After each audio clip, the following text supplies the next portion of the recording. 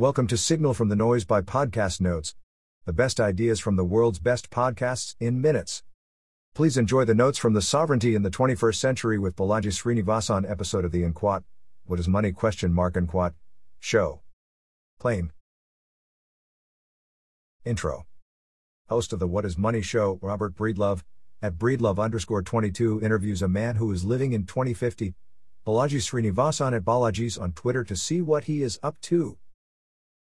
In this first of 7 episodes, the two discuss Bitcoin sovereignty and how to best structure society. Sovereignty. Sovereignty as a continuum. What can one do without permission from somebody else?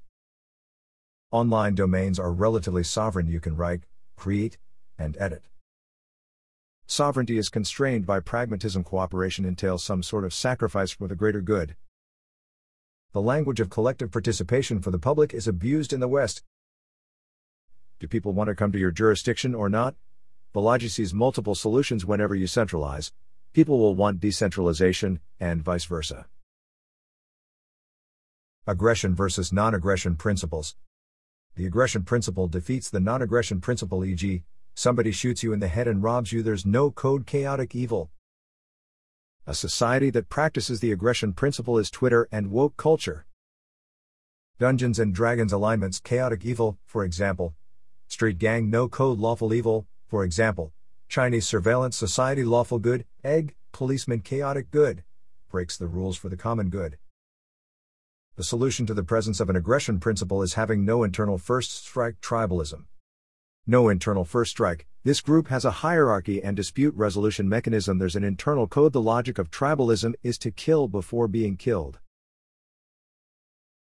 Individual and collective incentives. The division of labor creates wealth. Competition provides checks and balances. Sales are individualistic in companies. Incentives matter to ensure a collective benefit. The ultimate goal for individuals and the collective would be a flourishing society.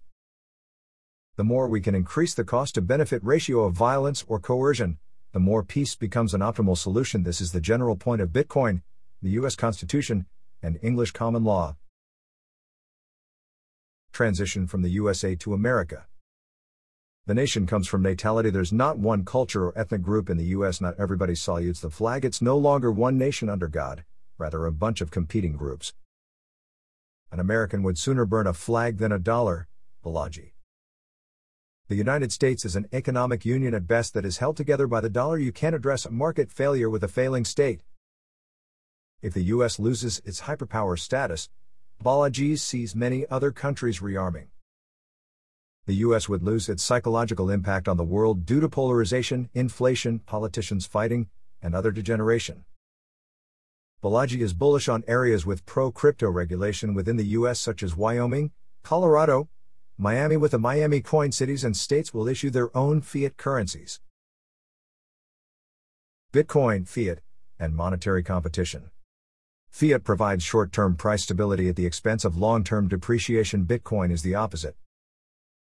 Balaji's flat coin idea maintains prices by putting limited orders on both sides of a good, such as milk, meat, etc. The purchasing power would be maintained by algorithmic options. Bitcoin would be the check to the system by offering a stable inflation policy. Small countries may be incentivized to offer fiat that is programmable, has privacy features, and provides user custody in response to the proposed Orwellian, negative interest rate CBDCs being proposed. We are entering an era of global monetary competition.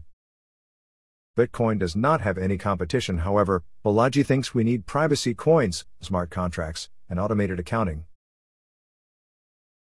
That wraps up the notes for this episode. 5-star ratings are very much appreciated. Don't forget to go to podcastnotes.org and subscribe to our free newsletter. The top 10 ideas of the week. Every Monday.